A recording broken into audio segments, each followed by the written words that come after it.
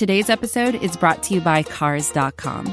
With over 2 million vehicles and 50,000 more added every day, Cars.com will match you with the perfect car for you, your budget, your life, your style. And if you're ready to say goodbye to your current car, Cars.com will get you an instant offer to cash it in. Just start by entering your license plate and get matched with a local dealer who will write you the check.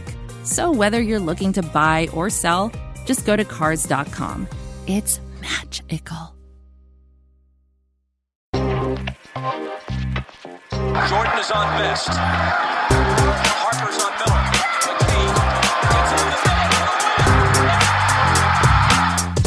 They play together, they believe. And Karis LeVert is cold. LeVert, back in. Fade. Oh, he's a one-man wrecking crew. Holiday, shot clock down to 6. Finds Warren. A long 3. Welcome to another edition of the Indie Cornrows podcast. This is your host, Mark Schindler. I'm joined as always by my co-host and colleague, Caitlin Cooper. Caitlin, how are you doing today? I'm doing well. I'm excited to have a hype cast. Earlier in the season, we had a pain cast. I think after the Pacers had that really miserable loss to the Heat at home, and now they've won a road game for the first time in almost exactly 2 months at Crypto.com Arena. So this is the hype cast. Yes, Crypto.com Arena, which is still, it's the exact same arena, just with rebranding. I always love how that stuff turns out. We got Isaiah Jackson minutes yesterday. We got another solid Chris Duarte game. We got a Pacers win on the road, which hasn't happened since last year, if I want to throw in a dad joke. And it hasn't happened since November, which was somehow feels like longer than it's actually been and shorter than it's actually been since a road win.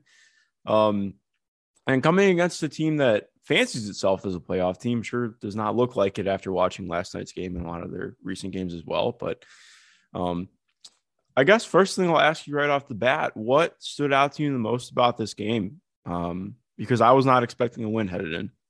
Oh, I'm throwing a curveball. I'm throwing a curveball right off the bat because you made me answer a power ranking in live time on the last pod while I sounded like what I imagine, transforming into a buffer symbol sounds like. So here we go. You are going to power rank the best things about that game, and I'm going to list the ones that I have come up with. So it's not number one because I'm just giving you things to list. So the first one is the Lakers defensive matchups in the fourth quarter and overall defensive strategy. That is one. The next one is the Pacers closing lineup. The emergence of the switch everything lineup. Sabonis making the 3 on the bad ankle to put them up 8. LeVert's 4-point play that tied the game 85-85, and Brogdon doing Brogdon things. This is very difficult. I would like to go out on the record and say this is harder than the one I gave you. Actually, probably not. The one I gave you was pretty tough in retrospect, but I really did enjoy that one. So hopefully everyone enjoys this one as much as that one. So I guess the first thing is how I want to tackle this, because coming at it from not a fan's perspective, I guess that does change it up a little bit. Number one for me, I guess if I'm going top down, Brogdon doing Brogdon things has to be number one for me, because especially even in the first half yesterday, his jumper looked flat. He still felt like he was changing up his stride length a little bit because his Achilles looked uncomfortable to him. But in the second half, he was doing Brogdon things. He looked fantastic in the second half, was really getting going in the pick and roll, getting downhill. His floater push shot was there for him.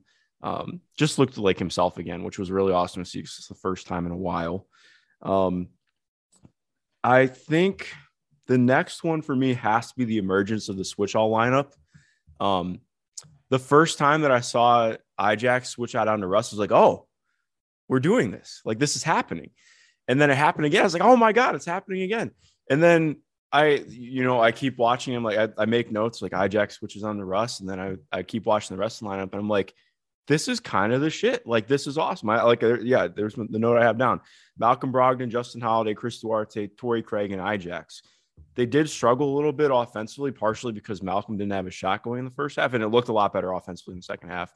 Ijax still has to figure out what he's doing offensively at times. You could see guys directing him to go places. He's got to figure out where he is, spacing wise. But that defense sparked a really important run for them getting back into the game when it looked like it could get out of hand a little bit. The Lakers were close to getting a double-digit lead.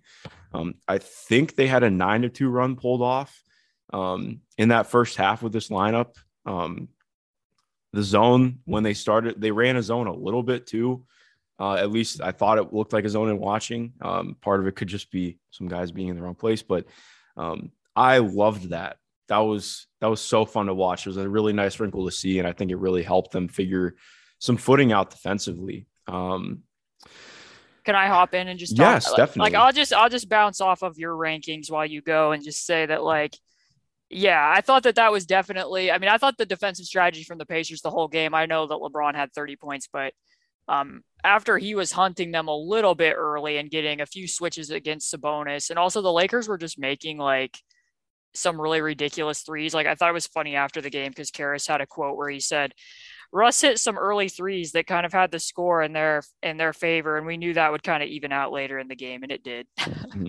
But and then THT made that tough step back in the corner, and LeBron made the side step against the switch against Sabonis. But to the point, the Lakers were running minutes there, which I thought was a little bit weird that they started with Dwight Howard and LeBron, and a lot of the time lately, especially in the game against the Pacers, they closed the last, I don't remember how many minutes and the overtime with LeBron at the 5, when they were taking both of them out, and then they were playing Melo or Stanley Johnson at nominal 5 in those minutes. So the Pacers just completely downsized, and then they were in a zone off of make, and they were switching everything off of a miss. So I felt like the zone kind of threw them off rhythm. There was even one time where LeBron did come in at the 5 in that second quarter, and you could tell he wasn't entirely sure what coverage they were in, and then he didn't get into the paint because they had been flip-flopping between the two. Plus, it just kind of, the Lakers started out making 5 threes in the first quarter, and then they made 6 for the rest of the game.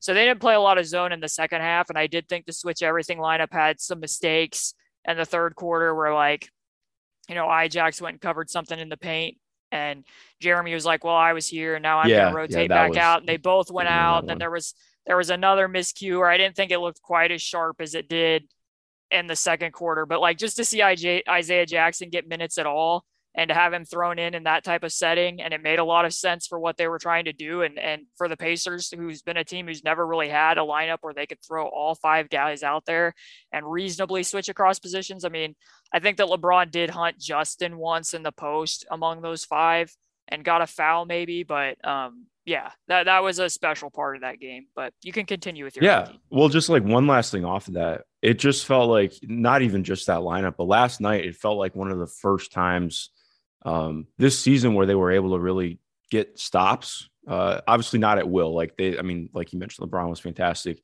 but I think a lot of people will point out those shots that specifically THT and LeBron hit probably 5 or 6 shots, many of them on Domas, but Domas kept them in front of him. He forced him into difficult setbacks. Those, for LeBron, I think you can at least talk yourself into saying that's a good shot for him or a decent shot for him. But THT has not been awesome as a pull-up shooter this year. So I thought those were good shots that he was able to force them into. You live with those. Exactly. Going off the Karras quote, okay, those hit, they're not going to fall later in the game because that's just how it works for the most part. Yeah. And I thought too, later on, they weren't really willfully giving up those switches with Sabonis. Mm-hmm. They were doing more show and recover in the second half. And then go back and watch that game and compare it to the first game they played against Milwaukee when they were trying to guard Giannis with Miles and Sabonis and Goga, and their loading was awful at Giannis's pickup points. Last night they're loading and pinching in when LeBron had a touch. If Torrey and Domas were so good together. Torrey's offensive game was rough. I think he went 2 of 12 last night. The 3 really just hasn't been there. He's 5 of 21 from above the break since December 25th, which has been rough. But what he and Domas were able to do defensively together in tandem, was fantastic. Like I think they really were able to put together some stops to that. Sorry, I didn't mean to cut you off, but I was just like, No, yeah. I mean, I've you loved could watching see it that when, because everybody else was switching. So if they switched, then they would load to the elbow or wherever LeBron was. And they did a pretty good job of shadowing. Like you said, I mean, by the fourth quarter, I think he just kind of ran out of gas because he went 3 of 8. And what was funny is I counted up this morning. I mean, and again, some of the Lakers strategy was just like inexplicable, which we're going to get to in this ranking eventually. But LeBron went 3 of 8 in the fourth quarter. And here's who he took shots against: 4 against Torrey Craig, 1 against LeVert, 2 against Sabonis, one of which was in transition. And the other was when they were still playing Stanley Johnson, and Torrey Craig was just like, yeah, I don't care about you. And that's what you're saying. He peeled off of Stanley Johnson on the perimeter and helped Sabonis at the rim, and they got to stop. And won with 3.7 seconds left to play against Jeremy Lamb. How the Pacers had Jeremy Lamb in the closing lineup and LeBron wasn't just repeatedly calling for his man to screen, I do not know. It was like he wasn't really hunting those matchups to the same extent that he was early. And I don't know if he just, like I said, ran out of gas because he was playing some at the 5 earlier. And then when he later on, I mean, they were just putting him on Torrey Craig at the other end, which we're also going to get to. But yeah, I think that Torrey had a pretty good defensive game. I mean, they made it harder on LeBron to get to 30 in this game than what he did in Indy and through the overtime, in the prior matchup where they were, just letting him get switches against Sabonis and Miles. And then they were having to either bring a double that they didn't rotate out of well, or they just weren't loading as well. But yeah, I mean, it was like night and day between what they did against LeBron last night and what they did against Giannis in that Milwaukee game. Definitely. Gosh, sorry, that's 2 down. That was 2. Number 3 for me would probably be. This is very tough to do in the moment. I can't believe now I feel bad for doing this to you earlier in the week. I think I'll go with the Sabonis 3 because that was awesome to see. Like him hitting 2 threes off of pops, which has just not really been the regular for him this year. The leg flare out was back a little bit. I don't know if that was because of the ankle, but that's like something he's toyed with all year. But yeah, hit that big 3 last night. I think you have to throw that one up there. It can't not be in the back half because that was a huge part of the game. I mean, what did you think overall? I mean, it was kind of unfortunate that the ankle sprain. I'm trying to look at what minute mark the ankle sprain. I mean, obviously it's always unfortunate when anybody sprains their ankle, but the specific play where it happened, he had, trying to find it in my notes. Yeah, he was being fronted at the elbow inexplicably and was like pretty wide open to get a lead-in pass, and Duarte didn't see it. Yeah. And he ended up dribbling off of it and like taking a really bad fall away, but Sabonis was then in position to rebound because he had been being fronted. So he got the rebound, but he was being swarmed and then landed on the ankle. And that was with 4:56 left to play in the fourth quarter. So he played 5 minutes on what looked to be, to me, a high ankle sprain. So like, first of all, what are your thoughts on him playing on the ankle? Yeah, I mean, either way, what were your thoughts that he stayed in the game and played on the ankle? I was surprised, to be honest. Like, I guess I should say I am and I'm not surprised. Like, I was surprised in watching because it looked bad when it happened. Like, it definitely looked like a painful sprain. Like, it didn't just look like a bumping. Like, it looked like very clear. Like, oh yeah, he should probably come out of the game. But also, too, it probably hadn't swelled up yet. So, that's the kind of thing where if you get right back on it like he did, he wasn't really down for very long. You can kind of hobble along and convince yourself that it's okay. But, like, once you actually go and sit down, you're like, oh, shit, this thing's, like, bruised to hell. And I can't really walk that well. So I was surprised and not surprised, I guess. I don't know. I really don't want to keep bringing stuff up about the medical team, but it just, the team has been so weird with injuries this year. Like, we'll talk about Miles later in his update. But like, even like Malcolm playing on Achilles, like, I don't know if you feel the same, but I felt like he very clearly just looked kind of hobbled. Malcolm looked very clearly hobbled in the first half. He looked better in the second half as he, rounded in form. Obviously, we're not medical professionals, but it just, especially with where this team is at 15 and 29, 16 and 29 now, like, it just, the injuries are weird, man. Like, I don't know what else to say about it. Yeah, I thought that Brogdon looked heavy on that foot, particularly because of how much he likes the one-legged floater, obviously, but I mean, he wasn't wanting to do it off of the right. I felt like in spots where, in prior games, it might have just been a legit 1-2 pull up two into the mid range. He was turning it into like an 8-foot runner off of his left that I felt was a little bit telling.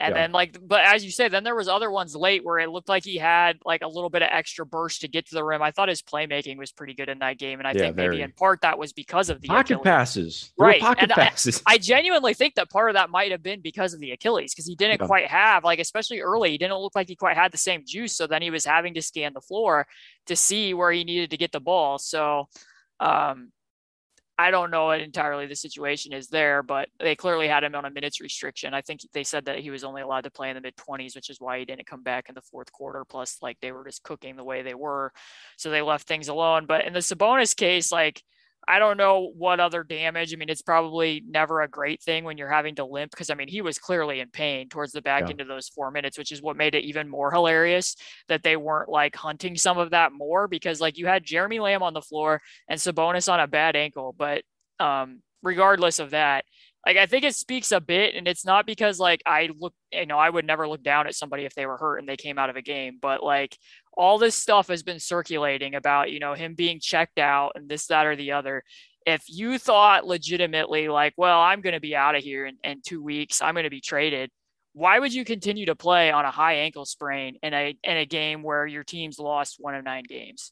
And after the interview, he's just like, I love to play this game and I'm a competitor and I want to be out there. And I think that that's something that shows up about him pretty regularly. I mean, he gives it everything he has. Is he always going to be like, do I think he can check LeBron in isolation for an entire game? No. But I think that says quite a bit. And it kind of suggests to me, I mean, we don't know what's going to happen in 2 weeks, but I also tend to think that if the Pacers were really seriously taking offers on Domantas Sabonis, they wouldn't have cared if he said he wanted to stay in the game. Yeah. That's kind of what I took away from that. I think that you would have been like, well, we might be moving you and you just had a significant ankle roll and look like you're about ready to vomit after you stood up. So we're going to go ahead and let you go to the back and get that checked out, or at least look at it over here. And he never came. I mean, he never even came out. So, yeah, that was kind of my general thought on that. But that was, everything he did down the stretch when you're playing on that type of an injury, I mean, was pretty gutty. No, I agree. I'm not sure what to take away from it trade wise. Just again, we'll talk more about that in a little bit. But yes, I'm right there with you. Just great performance all around from him yesterday. So number 4 for me, I mean, I guess we can go Pacers closers. I think actually, yes, I noted this. Where did I have this note down? It was at the end of the third. So it's after Malcolm's already been out. I think, it was after Malcolm came out already in the third. I put, and it was when Jeremy was out there. It's not meant as Jeremy slander, but I put, would really like to see Kiefer again. I don't know if you felt similarly. Like, I understand why they want Jeremy out there, or at least the idea of why they want Jeremy out there, because I don't really think it has come through to fruition for the most part when he's played. Like, I just would rather see them bring out Kiefer, have extra ball handling, or not even that it's more ball handling, but like, I feel like he's better at positioning himself off the ball, moving without the ball. He's not, I mean, he doesn't have the same release height and ability to get his shot off like Jeremy. He's not going to, like, Jeremy had a really nice drive through contact yesterday for like a quality floater, like in the paint, which like Kiefer's not doing that. But I don't know. I kept just thinking about that yesterday. Like, we haven't seen Kiefer play in 3 games now. And I just thought to myself, like, I don't know. I kind of would just rather see Kiefer out there. So yeah, I mean, and tandem with that, Lance didn't play in the second half. I mean, his minutes, he's had some rough spots these last 2 games. And it looked like, I mean, I know that Sabonis at practice had mentioned like being able to play more with Lance, and that they did try to, tinker with the rotation so that Goga came in early in the game so that when Sabonis went to the bench, he could come back in and play with Lance. Lance's jumper obviously hasn't been there, and defensively he's had some issues. He had some issues in that Clipper game. I think that the thought process behind why Jeremy was playing was because Brogdon was on the minutes restriction, obviously. And then up until the end of what they ended up doing with, which we'll get to the Lakers defensive strategies, but they were doing switching, and Jeremy's going to be able to get his own shot to a certain extent, and make those reads against the switch. But at the other end, they were switching. And as much as I don't really understand why the Lakers weren't searching for him more, that was gonna create more assembly for the Pacers with Kiefer because of how much size he would have been giving up against LeBron or some of the other players. So I kind of understood it, but it was just kind of hilarious that it worked. I mean, yeah, no, I agree. Given what their record in close games has been, and especially when they're trailing after halftime, and what their record has been on the road, like, yeah, that stood out to me. Definitely. All right, so where am I going to go with this one next? I think I'll go with LeVert 4-point play.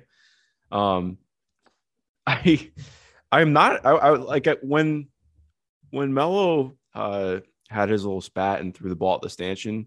I wasn't. I mean, it felt like that was coming on all game.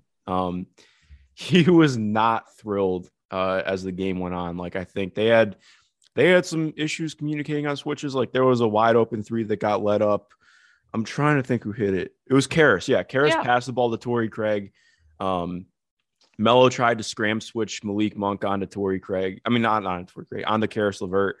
And Malik just kind of stared at him and didn't move. And Karras calls for the ball back from Torrey, hits a pull-up three. I mean, just a standstill three with Melo trying to shift back. And, like, I mean, that happened multiple times with him on the back line or anywhere. Like, Melo was not awesome defensively, but I felt he was trying to communicate stuff, didn't really work out. And he was getting very pissed. So you could see that coming from a mile away. And it was a huge play for the Pacers too, and just rounding out the game. But I mean, the entire context of it was hilarious because I mean, part of the reason why the LeBron at 5 lineup worked so well in Indy was because they put LeBron on Sabonis. And then for whatever reason, the Pacers were like, well, we don't want LeBron to switch onto the ball, so we're just not going to involve Sabonis. And then that's whenever they kind of tried to use Miles on Melo to, not great effect as the screen slipper. And then it ended up just kind of being more ISO in that fourth quarter. And then they couldn't hit threes out of a lot of those ISO type threes. And in this game, like, no offense to Frank Vogel, but I have no idea why Carmelo Anthony, which, I mean, this will be your next power ranking because it's the only one we have left, but it goes along with this possession. I have no idea why Carmelo Anthony was guarding Sabonis or why Stanley Johnson was for brief moments. I mean, I guess the thought process was they were going to put LeBron on Torrey and let him kind of roam, but that's why this possession was funny because Torrey Craig was in the corner and Sabonis and LeVert are running pick and roll, and they weren't even always switching with Melo. They had Melo in a drop in the pick and roll against Karras on I don't know how many of those possessions. And LeBron doesn't roam off of Torrey in the corner. Like, he just completely stays attached. LeVert gets all the way to the rim, makes the layup, Melo fouls him, and then he throws the ball at the stanchion, and Jeremy gets the technical free throw, and then they tie the game at 85-85. So we might as well just go into the Lakers defensive strategy there. Like, I mean, everything about that was just, I don't know how many more times they were going to look at just Sabonis and Karras just running spread pick and roll with both corners filled. LeBron really wasn't doing that much roaming around. That's why I said, I don't know if he just ran out of gas or if he was just frustrated by the overall process and what was going on. But some of the lineups the Lakers were playing didn't make a lot of sense to me. And then, like, I just don't know if you were going to put Melo on Sabonis so LeBron could roam, why they weren't switching. Because, like, that possession you mentioned, like, I took a picture of that this morning because it's just funny because it was LeBron scramming out whoever it was on the weak side. That was like the one time where LeBron was attached to Sabonis, and the Torrey Craig had the ball and kind of faked a pass over to Duarte in the corner, and Melo reacted so strongly that he turned his back completely to Karras for the catch and shoot three. And I don't want this to take away anything that the Pacers did because obviously, like, Karras isn't a great catch and shoot 3-point shooter, and he made 3 of those in the fourth quarter. He had to be making, I mean, it was an epic heater. I mean, I think they said that was the most points scored by a Pacer in a fourth quarter.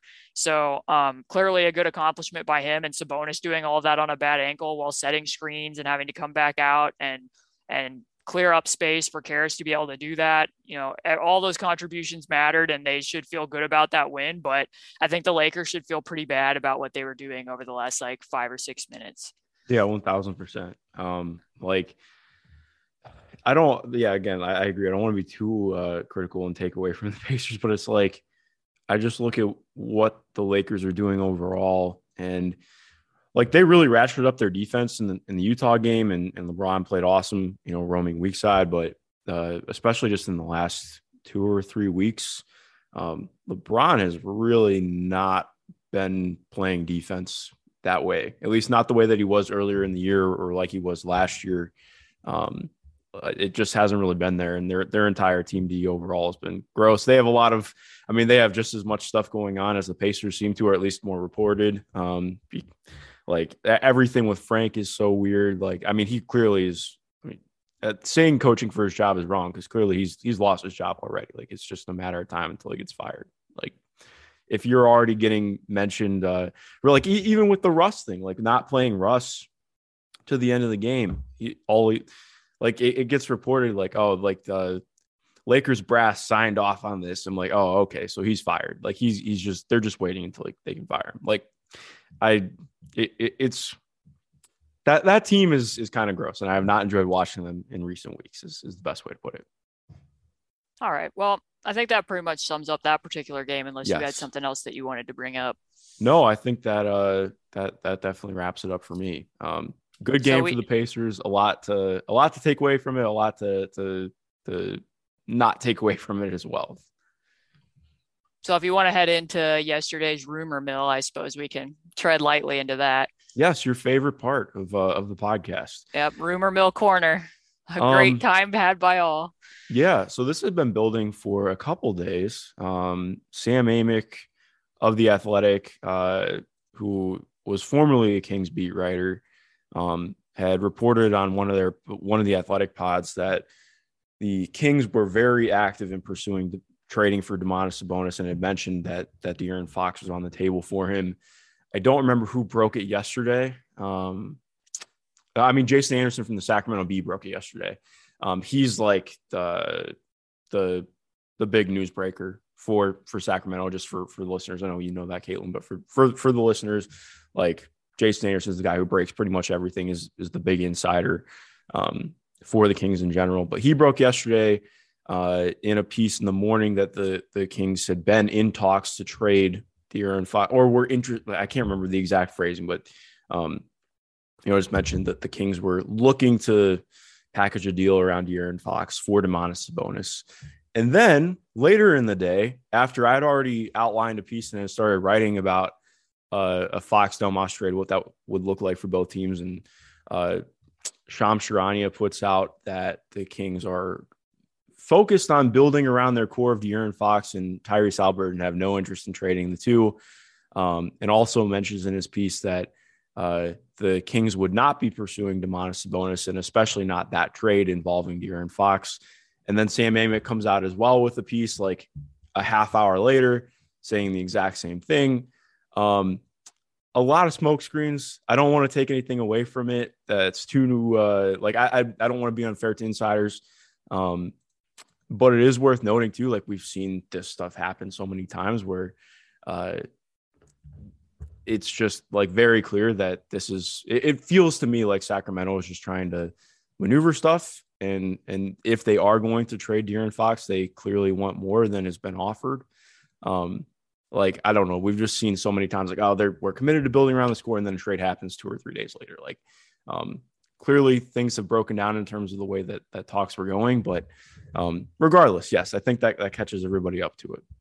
Yeah, I mean, I think that this is pretty definitive here from Shams, where it says team sources, and I don't know which team that's referring to, said any potential deal around Fox for Pacers center Domantas Sabonis will not happen. So I had listened to Sam Amick on a podcast out of Sacramento, not the one that was on The Athletic a couple weeks ago, and he talked about how a lot of times in the news breaking business, how things that they hear might have actually occurred like 2 weeks ago, but then they just then hear about them. So it's possible that this was something that was discussed and both teams were already like, nah. And it only just now came out. But a piece of me did wonder, because I mean, even the Sacramento Bee like a week ago had said and reported, which Jared Weiss at The Athletic in his own piece about the Celtics trade landscape had said that like the Pacers are only considering all-stars in return for Domantas Sabonis, which is also what Jake Fisher had said, and that more or less like it's going to take an awful lot for them to move on from him. So De'Aaron Fox isn't currently an all-star. So part of me wondered, because they have said, and Sam Amick had said in the past, like Ben Simmons is their top priority, which I think makes more sense for them personally. So I wondered if they were almost like, and I'm not accusing them of this, but like it would be beneficial to them to have a stalking horse and put it out through the media of like, hey, we might use these assets, Sixers, if you don't take us up on these offers, and we have interest in this other guy. So we're going to let it be known that we might move, De'Aaron Fox and first round picks for Sabonis. And in reality, that probably wasn't going to happen. I mean, I know that like a lot of Pacer Twitter got super hyped about this. It doesn't, if I'm moving the team's best player, I need to think that it's a complete no brainer. And I don't think that's a complete no brainer with the rest of the roster that the Pacers currently have, but that's just my opinion. And if I were the Sixers, if I was the Kings, I understand why their priority would be Ben Simmons, because I just think that makes more sense for their current state of their team. Yeah. I think my big takeaway from it too was, like you're mentioning, I like De'Aaron Fox a lot. He's had a rough season. He had a very rough start. He's been a lot better recently. They've kind of transitioned his role to be more of a primary scorer than a primary ball handler. As Tyrese Halliburton's taken over more of the playmaking duties. I think some people have gotten too down on Fox to a degree, but also I do think this is a very clear data point this year. He has kind of regressed as a playmaker, or less regressed, but more like they clearly recognize, okay, Tyrese Halliburton's a better playmaker. We're going to prioritize that over what De'Aaron Fox does for us to a degree. And I think that's very noteworthy. Like, even though De'Aaron Fox averaged 7 assists per game last year, he's not an awesome passer. Like, he's incredible getting downhill. He might be the fastest guy in the NBA, straight line speed, just remarkable quickness, really good scoring gravity, has a pull-up shot as a mid-range shooter. Really does not bring anything off the balance as a three-point shooter. And teams just go under him ruthlessly. Sometimes it doesn't matter because he's so fast, but point being, I don't think it was a no-brainer. If this is something actually on the table that has been talked about, Domas is a better player right now than De'Aaron Fox is. And I don't think there's much deliberation that needs to go on about that. I think there was a lot going on Twitter yesterday, like you mentioned. The only way where it really makes sense to me is if the team is, and this is how I talked about it with a couple of people yesterday. I was like, the only way that trade makes sense to me, I think that the Pacers probably need to get a little bit more back than just Fox, even though the Pacers would have to send more out for salary matching. Maybe it's Jeremy Lamb or something. I don't know. But unless you have this concept that, okay, Rick is very adamant. If Rick, I'm just saying, if in trade talks, Rick's very clear, I don't want to use Domas. I think the best, clearly he doesn't think it's the best way to use him, but I don't want to. I got to push back on that because they've switched that a lot. They have done it more the way that the way over the last probably, that narrative's gotten a little bit overplayed. In part because I was harping about it so much at the beginning of the season, but that's pretty much switched over the last month and a half. Tons is being funneled through him now. Even last night they were using him more at the elbows, not as much in the post because of how he was being defended, but I think that he has been open to it. And I think some of the reason why he wasn't, and not because stuff was going through Miles, but I think some of it was, not fully understanding what the shooting realities were going to be this year, not knowing they were going to shoot the ball quite this poorly. And two, because no offense, but Miles wanted a bigger role. He wanted to be able to do different and other things. And I think that eventually they just went back and realized that hey, this is kind of whack not using this guy who's a connector at the elbows. And now they're using him more on ball than I've seen either of the prior two coaching staffs. I think he's open to it. He's been doing it. Yeah, no, I just mean if he has been doing it more recently for sure. I just mean more if he doesn't see that as something that he wants to invest in and build around in the future, which I don't think I would necessarily agree with.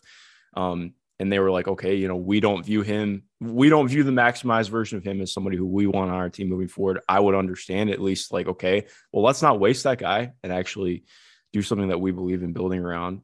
It's not again, it's not necessarily something that I would agree with, but if you look at it that way and you're okay, we'd rather have this ball handling point guard.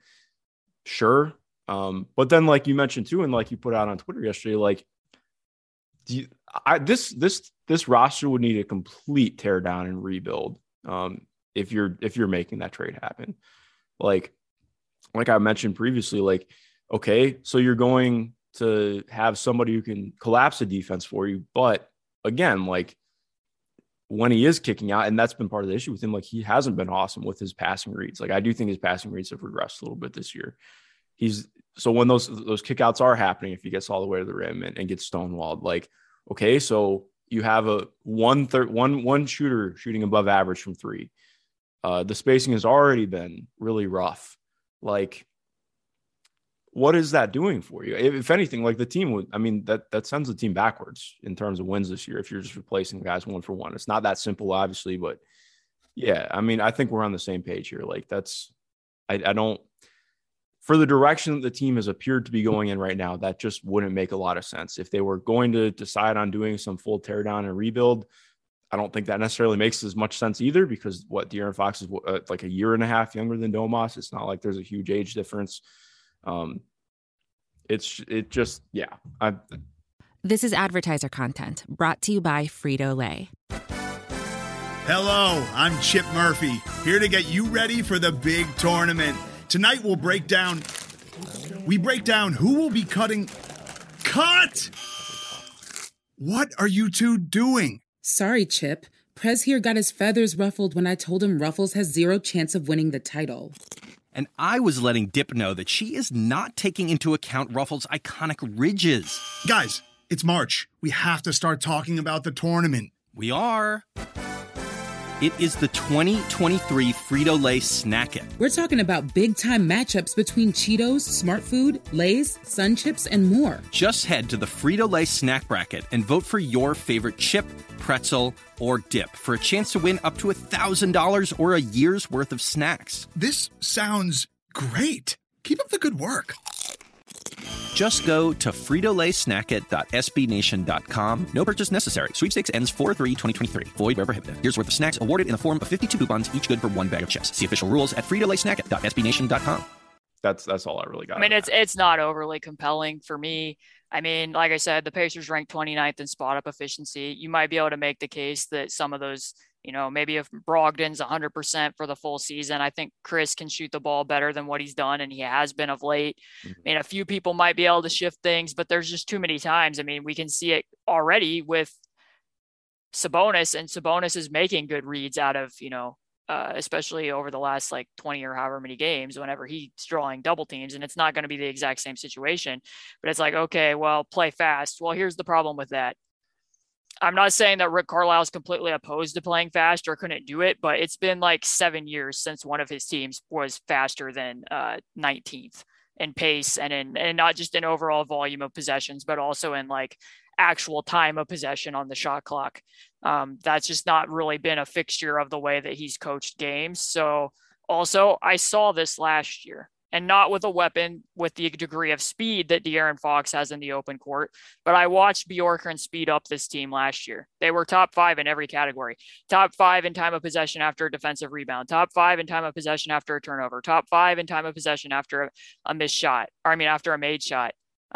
So we've kind of seen that from this roster already and the other problems that it created. And I know that everybody's like, oh, this roster needs speed. And it's kind of like when we did that power ranking the other day. I can see certain spots where Brogdon's burst and handle can be somewhat limiting against isolation matchups, but that's not the only way that you can attack a mismatch. There's other stuff that you can do in those situations.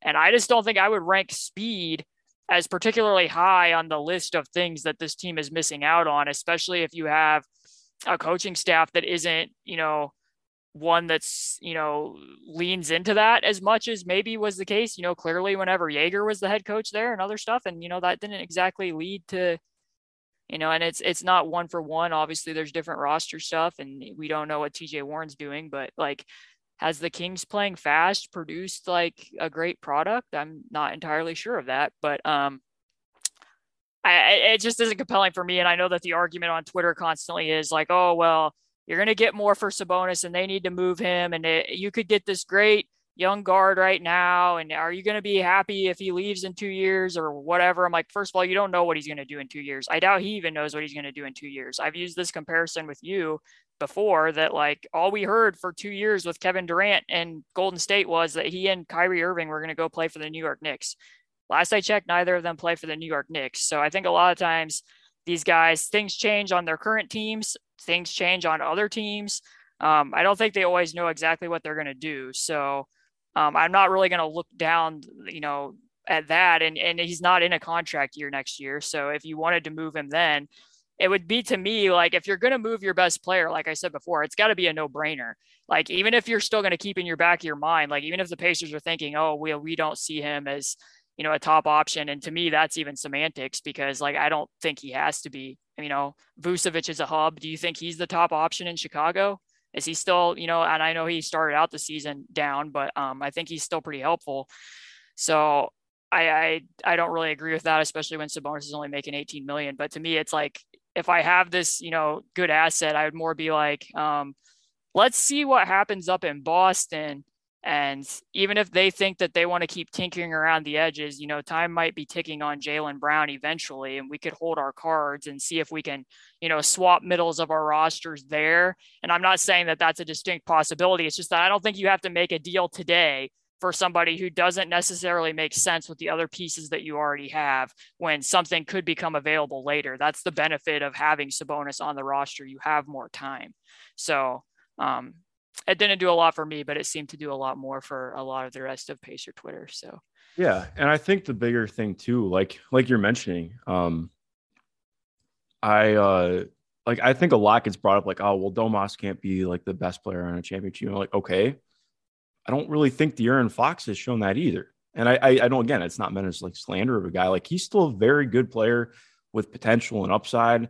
But like, it's not some upgrade or anything. Like, I do think just because the guy's able to run pick and rolls, or which Domas has done a little bit, but like, just because somebody's able to be faster or get to the rim more, like, it's not there are consequences to each thing, or not even consequences is the wrong way to put it, but like, there are differences that like it's like pouring. Have you ever seen those videos where somebody pours, there's like 1 cup of water and then you have like 2 empty cups, and it's like pouring water into each one. It's like just putting water in different cups. You have the same amount of water, different. This is a terrible analogy. It went extremely off the rails, Caitlin, but you get my point. I mean, I just think that some of it is just kind of old, to be honest. Yeah. Like, I don't really know why, if the Pacers are a team that wants to be a good team, Sabonis is a very good player. I mean, again, look what he did last night, and I can poke fun at what the Lakers did, but what he's done over these last several games, in spite of, like, I mean, even some of the Kings articles are like, well, his numbers are down this year. Like, okay, well, for, 20 some games, he was basically used as a screener so that guys could neglect picks, and he was having to find stuff his own way. And for most of the season, he's seeing multiple bodies every game with guys that he's having to coach up on how to cut to the basket and move around him, because that doesn't come naturally to a lot of the people on this roster. And he's still giving you 19, 11, and 5. Like, that type of player isn't just going to readily come and sign in Indiana. So again, if I were the Pacers, and I'm not, they obviously are going to make their own decisions, and I don't know completely what's out there in the trade market, but I would sooner find out what happens if we upgrade some of our shooting and search for, twitchier guys who could make the hedge scheme work and see what it looks like. Because, by the way, like, this team is not going to suddenly be good. Like, they got this win over the Lakers. They're still going to be a lottery team. I would be absolutely blown away if they make it into the play-in tournament. So you're going to get potentially a very good pick that you could do something with as well. Like, it's not just the assets you have right now. There's other ways to reshape the roster that you have time to do that and see what's going to happen before you just have to make, a trade here in the next 2 weeks of the best player on the roster. I don't think that you're under pressure to have to do that. I tend to agree. I think John Hollinger said it on Nate Duncan's podcast. He replied to me on Twitter and said it, like, I would be very surprised if they moved Sabonis at this point in time, as would I. And that's kind of what I was feeling like when I was watching him play on that ankle. Like, I don't think that if you were thinking about moving your 2-time All-Star best player, even if he went over to the bench and said, don't take me out, I don't want to come out, if that was even a consideration among the team, I don't think he would have continued to play on that ankle. Yeah, no, I agree. Unless something in the next couple of weeks just comes out and just absolutely blows them away. Like I said, I don't think that the De'Aaron Fox thing was a no-brainer. Mm-hmm. Yeah, no, we're definitely in the same boat on that. Is there anything else? Oh yeah, we got to hit on Miles update. Yeah, this is a weird story, if we're being honest. Very weird story. So just to recap for people, if they don't know, Miles over the weekend, I believe it was he didn't practice, and they said that his foot had been bothering him. He had felt something the last couple games.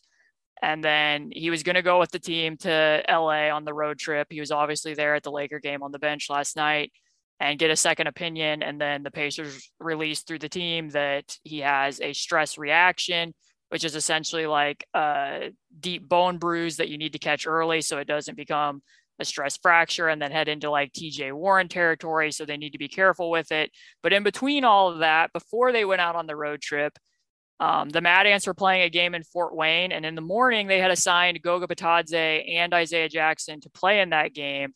And then when I watched it, you could see that Goga was in street clothes and did not play, and he was held out because, they were going to need him on the road trip, or we now know in retrospect that's why he was held out, because they didn't want to obviously risk him getting injured up in Fort Wayne when they were going to need to go on the West Coast road trip. So what was your take of that whole timeline of events and everything else that's gone on with Miles here recently?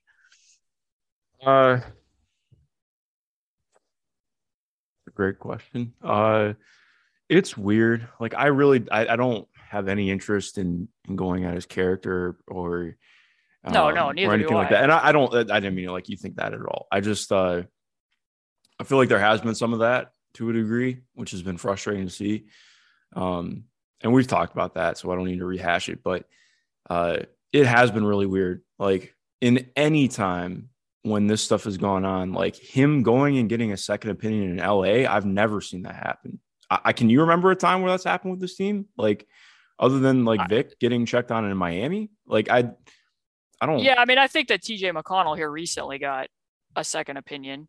And then, I mean, I don't think that's. Well, yeah, like second opinion isn't weird, but like the coming to the on the road trip and going to LA and sitting on the bench too. But then the weirdness with how he was sitting on the bench, like I don't want to take away too much from that, but also it was weird. It was very weird.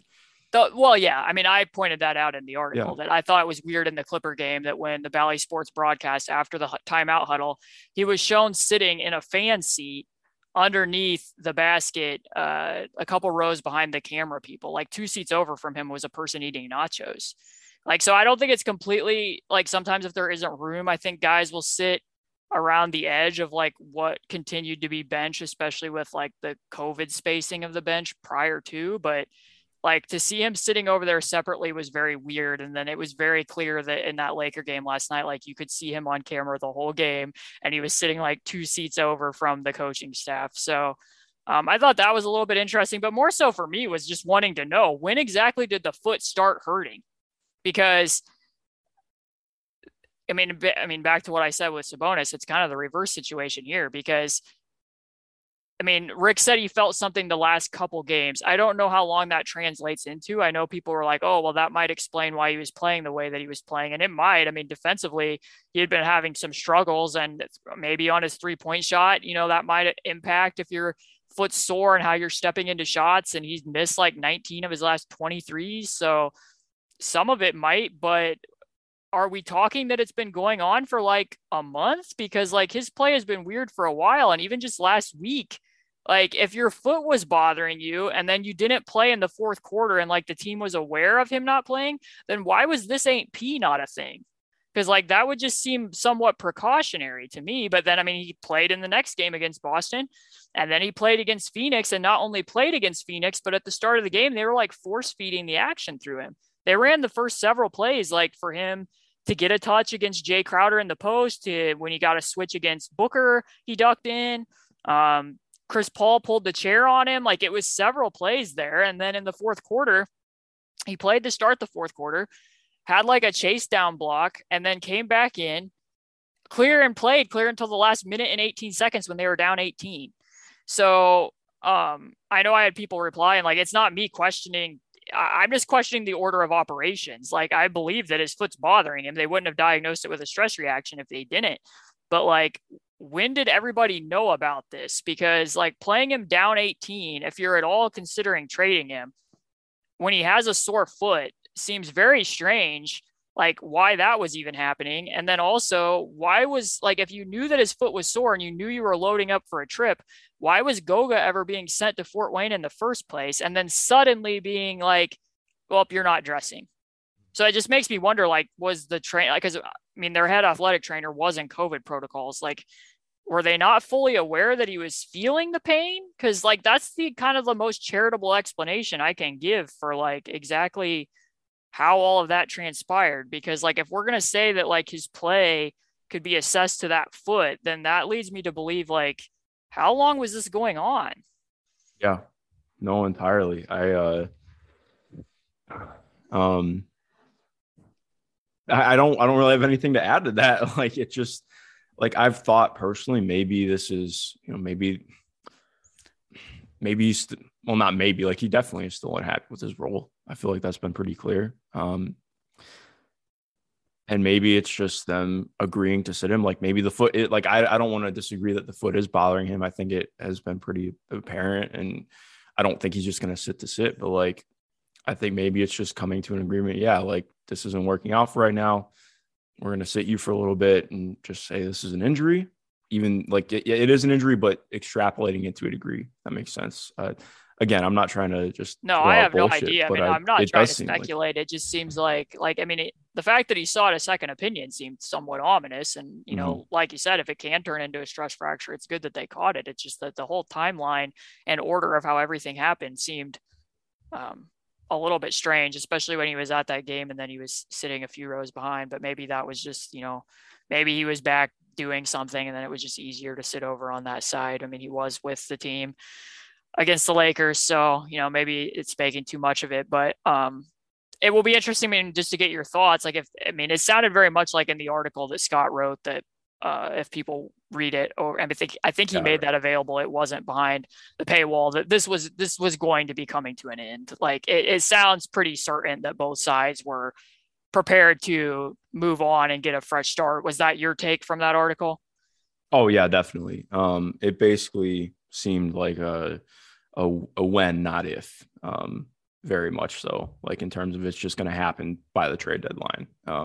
Right. So, I mean, in the aftermath of that, like, Adrian Wojnarowski, I believe, reported, like, the injury itself wouldn't prevent teams from trading for him, but it could depress their value. I know John Hollinger had mentioned in that article a couple of days ago where they were talking about teams that might be on the hot seat, like how hard it can be for teams and in-season trades to get information on medicals and have full understanding. But it would more be the case of, if he misses a month, which is what they're saying is probably the expectation, though the team said he would get a scan in another 2 weeks, that teams would also have to factor in, like, okay, we're going to get you. You might not be back right away. And then you're going to have to do, reconditioning to get back into shape to join us. And what are we going to be willing to give up for that? I mean, one thing that's interesting is, depending upon what team it is, like, I know Mark Stein had already said that the Mavericks have kind of cooled on that idea because their defense is surging. But if you look at a team like Portland, like, it might almost make even more sense for them to almost push a little bit harder because, they already have Damian Lillard out for, extended period because of the issues with his, the surgery he had for his lingering abdominal issues. So if they're going to be out, they're like clinging to 10th. I don't know what they are after last night's games in the play-in tournament. It kind of behooves them not to be, kind of do the 1-year tank and just get out of this season, make an upgrade at the center. And if Miles can't play for you, like, that's probably not the worst thing. Dame's already going to be out, and then you would be able to upgrade Miles over Nurkic next year. And, like, I believe I had heard some rumblings that, like, Damian Lillard had actually requested Miles and Jeremy Grant, that there were some murmurs coming out of Portland to that regard. So, I mean, people can debate over what they want, what Portland has. My guess is it would have to be a case where they would also be, like, making trades with McCollum and Rocco to try to get other assets because their pick situation is kind of weird. But, like, just to name a team where, like, a midseason trade might still make sense in that particular instance. Obviously, there's also ties between the Pacers and the Blazers front office, but that actually makes a little bit of sense because, it's not like Portland's getting him to make a run toward the back end of the season or because they want to try to get into the playoffs. Like, I wouldn't think, but I don't know what you were thinking about his overall trade value and how this might impact things. Yeah, Yeah, like I don't want to. I mean, I'm sure it's impacted it to a degree, but I still like. There's no reason to not trade him. Like, or that would be the wrong way to put it, but more like I just don't think this can prevent the team from trading him. Like you have to make it work. You have to swallow the pill because again, like this has been building for so long. Like we've talked about, like I just don't think that this is something that you can wait for. As Scott wrote pretty much too. Like it's boiled over. It's come to an end. Like you got to make something happen. So, well, and just because too, like last night, I mean, Ijax and Goga both played. Yes. Like I think that that's kind of important toward the back end of the season to see if either one of them can pop and what, how does Ijax look at the 4 or the 5? Does he look ready to play minutes next year? Where are they even at on Goga? Does he look like he is a part of the team's future? Those opportunities are only going to be there if you do make a deal. And, if there isn't stuff out there because of the injury and the values are greatly depressed, I would put them in a spot. But I mean, I'm kind of with you. I think that that's something that, they still need to be probably trying to move on because of the playing time for younger players, as well as just some of the stuff that had been showing up and festering on the court and bubbling over in certain circumstances. It just seems like, time for both sides to get a fresh start in that particular situation. But yep, definitely. Is there anything else you want to hit on Pacers wise? No, I think that I think those were the 3 main topics we wanted to get through. The hype cast from the, first road win in 2 months and covering some of the De'Aaron Fox stuff. Then obviously, not having Miles and hoping that whichever way they go, if he's still going to remain on the team or if he is going to be moved, you don't want to see anybody go through an injury. We've already seen him, struggle with the turf toe last year and having some of the issues being able to get back into shape last summer and him revealing how hard that was on him. So you don't want to see him dealing with something, and especially glad that it didn't get to the point of what TJ Warren's dealing with. So definitely. I do want to hit you with a couple random questions to end out, if you don't mind. I'm going to make this a thing. I still have a pull up for this. There's 1 hour left on it on Twitter. Are capers good, Caitlin? It's very close right now. There's 170 votes. It's 50.6% yes, 49.4% no. I am one of the no's. I hate capers. Where are you at on capers? I think capers are completely unnecessary. Exactly. What do they add to? I mean, salt. That's it. Yeah, I mean, there's times where I feel like they're just a trendy thing that gets thrown into food so that people can feel like they're foodies at times. Like, I don't think that they really have much to add to most conversations. When they do get thrown on my plate, I typically don't eat them. Like, I usually eat around them.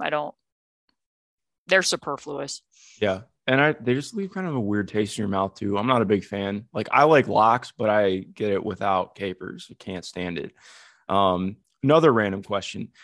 What non-Pacers thing are you most enjoying in basketball right now? Wow, that's a tough one. Sometimes I actually like, just as a niche team that I turn on and have enjoyed over the last month or so. I like the Minnesota Timberwolves have been fun this season.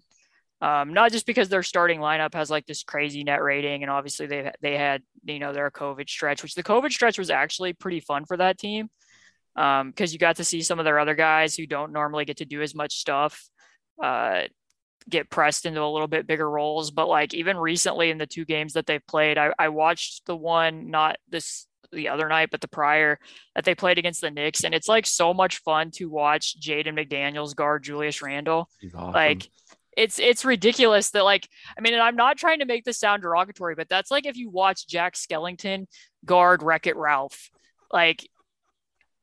I mean, it's just so funny to me that like the amount of functional strength that Jaden McDaniels has, like he can prevent Randall from getting into those spots. And I've also watched them play a game against the Mavericks where they had thrown him out on Jalen Brunson. And obviously his offense is a lot of times an adventure, and he doesn't always get to do a lot off the dribble because you're not going to do that when he's out there with Anthony Edwards and D'Lo and Karl Anthony Towns, and his 3-point shot has fallen off some. But like, when you watch the Pacers, there aren't a ton of guys who are like, these, young potential defenders where you're seeing them figure things out and all the different things that he can do on one possession. So like the one against Brunson that I'm talking about, like he was on ball executed a switch with Cat, helped on the switch, and then rotated out to the corner, scrammed somebody out, came back up, and then used all of his length and positioning to be like weak side rim protector. So I think he's a pretty fun player to watch. And then Chris Finch just does a lot of interesting things offensively, to work around some of what Karl Anthony Towns' struggles have been as like a post out passer whenever he's drawing like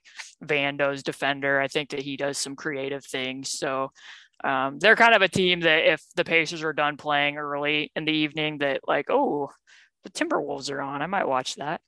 Yeah, no, I think the Timberwolves have been probably my second most watched team this year outside the Pacers. Them in Cleveland. Like, I've loved Cleveland, but like I was thinking about this yesterday because I watched that Knicks game yesterday. Number one, like Jalen Noel has been one of my favorite stories this year. I wrote about him recently. Like, he's been just a blast. Like you mentioned with their COVID stretch. I mean, he was a guy who went from looking like he was going to get cut because he didn't really have a spot in their rotation. He'd absolutely dominated in the G League. He was basically in like the Goga spot, like too good to play in the G League because he'd been awesome, but just not getting any real run. But he's turned into one of their 5 best offensive players now because he's somebody who can actually put together, scoring from 3 with his pull-ups. Like, they're just enough. He's a good pull-up shooter from 2, even like despite not being much of a vertical athlete, like he's really good around the rim. He makes good kickouts. Like, he's a capable pick and roll player. Like you mentioned, Jaden is, oh my God. Like, if the Pacers have some way to get Jaden McDaniels and they don't make it happen, I'll be upset. If the Timberwolves give up Jaden McDaniels, I will be upset. Like, he's so fun to watch. And it's crazy too, because he was like not at all this kind of guy at Washington, like coming into the draft. Like, he was not, like, he was always a top flight scoring prospect. Like, that was his sell as an AAU player and coming in out. I think he played at Federal Way in Seattle before he went to UW. And like, it just, to see him become this guy has been kind of insane because he's done it since like his first game rookie year. And then the other thing I was thinking too, like, Ant Edwards is the most mind-boggling player to watch for me because he shoots just about 33% on pull-up threes per game. Not per game, just in general. Takes, I think, 5 pull-up threes per game right now, but also has the best first step in basketball probably. Like, I think if it's not top 3, if it's not the best, it's top 3. Like, there was a moment in that Knicks game in transition. He has Evan Fournier on the back foot in the slot, but he pulls back and then takes a 3 after 5 seconds of holding the ball and letting somebody switch back onto him. And it's just like, he's still so good. Like, it's not meant as Ant Edwardson. Like, the dude is 20 years old, averaging 22 points per game on above league average true shooting, playing really damn good basketball. And there's still that much room for him to improve in some of his, like, I don't know how much that's going to improve because that's been a thing for him for forever, is like his wiring and how he wants to attack. But he's just that team overall is so fun to watch. I love the shout. They're so enjoyable. Well, Caitlin, I had an absolute blast today. It is starting to snow again outside just after it looked like it was all going to melt. So I will probably be shoveling my driveway relatively soon. I am sure you will be eating an Outshine popsicle as it continues to snow, if it is snowing where you're at. Thank you for taking the time. To everyone listening, thank you for listening. And of course, have a good rest of your day. Most importantly, have a good rest of your day, but also please be sure to go rate and review us over on Apple Podcasts. We really want to hear from you and get some feedback. Let us know what you have thought of the new pod format so far. We're really enjoying it. We'll be back again with a new episode on Monday. Thanks for listening, Caitlin. I'll talk to you later.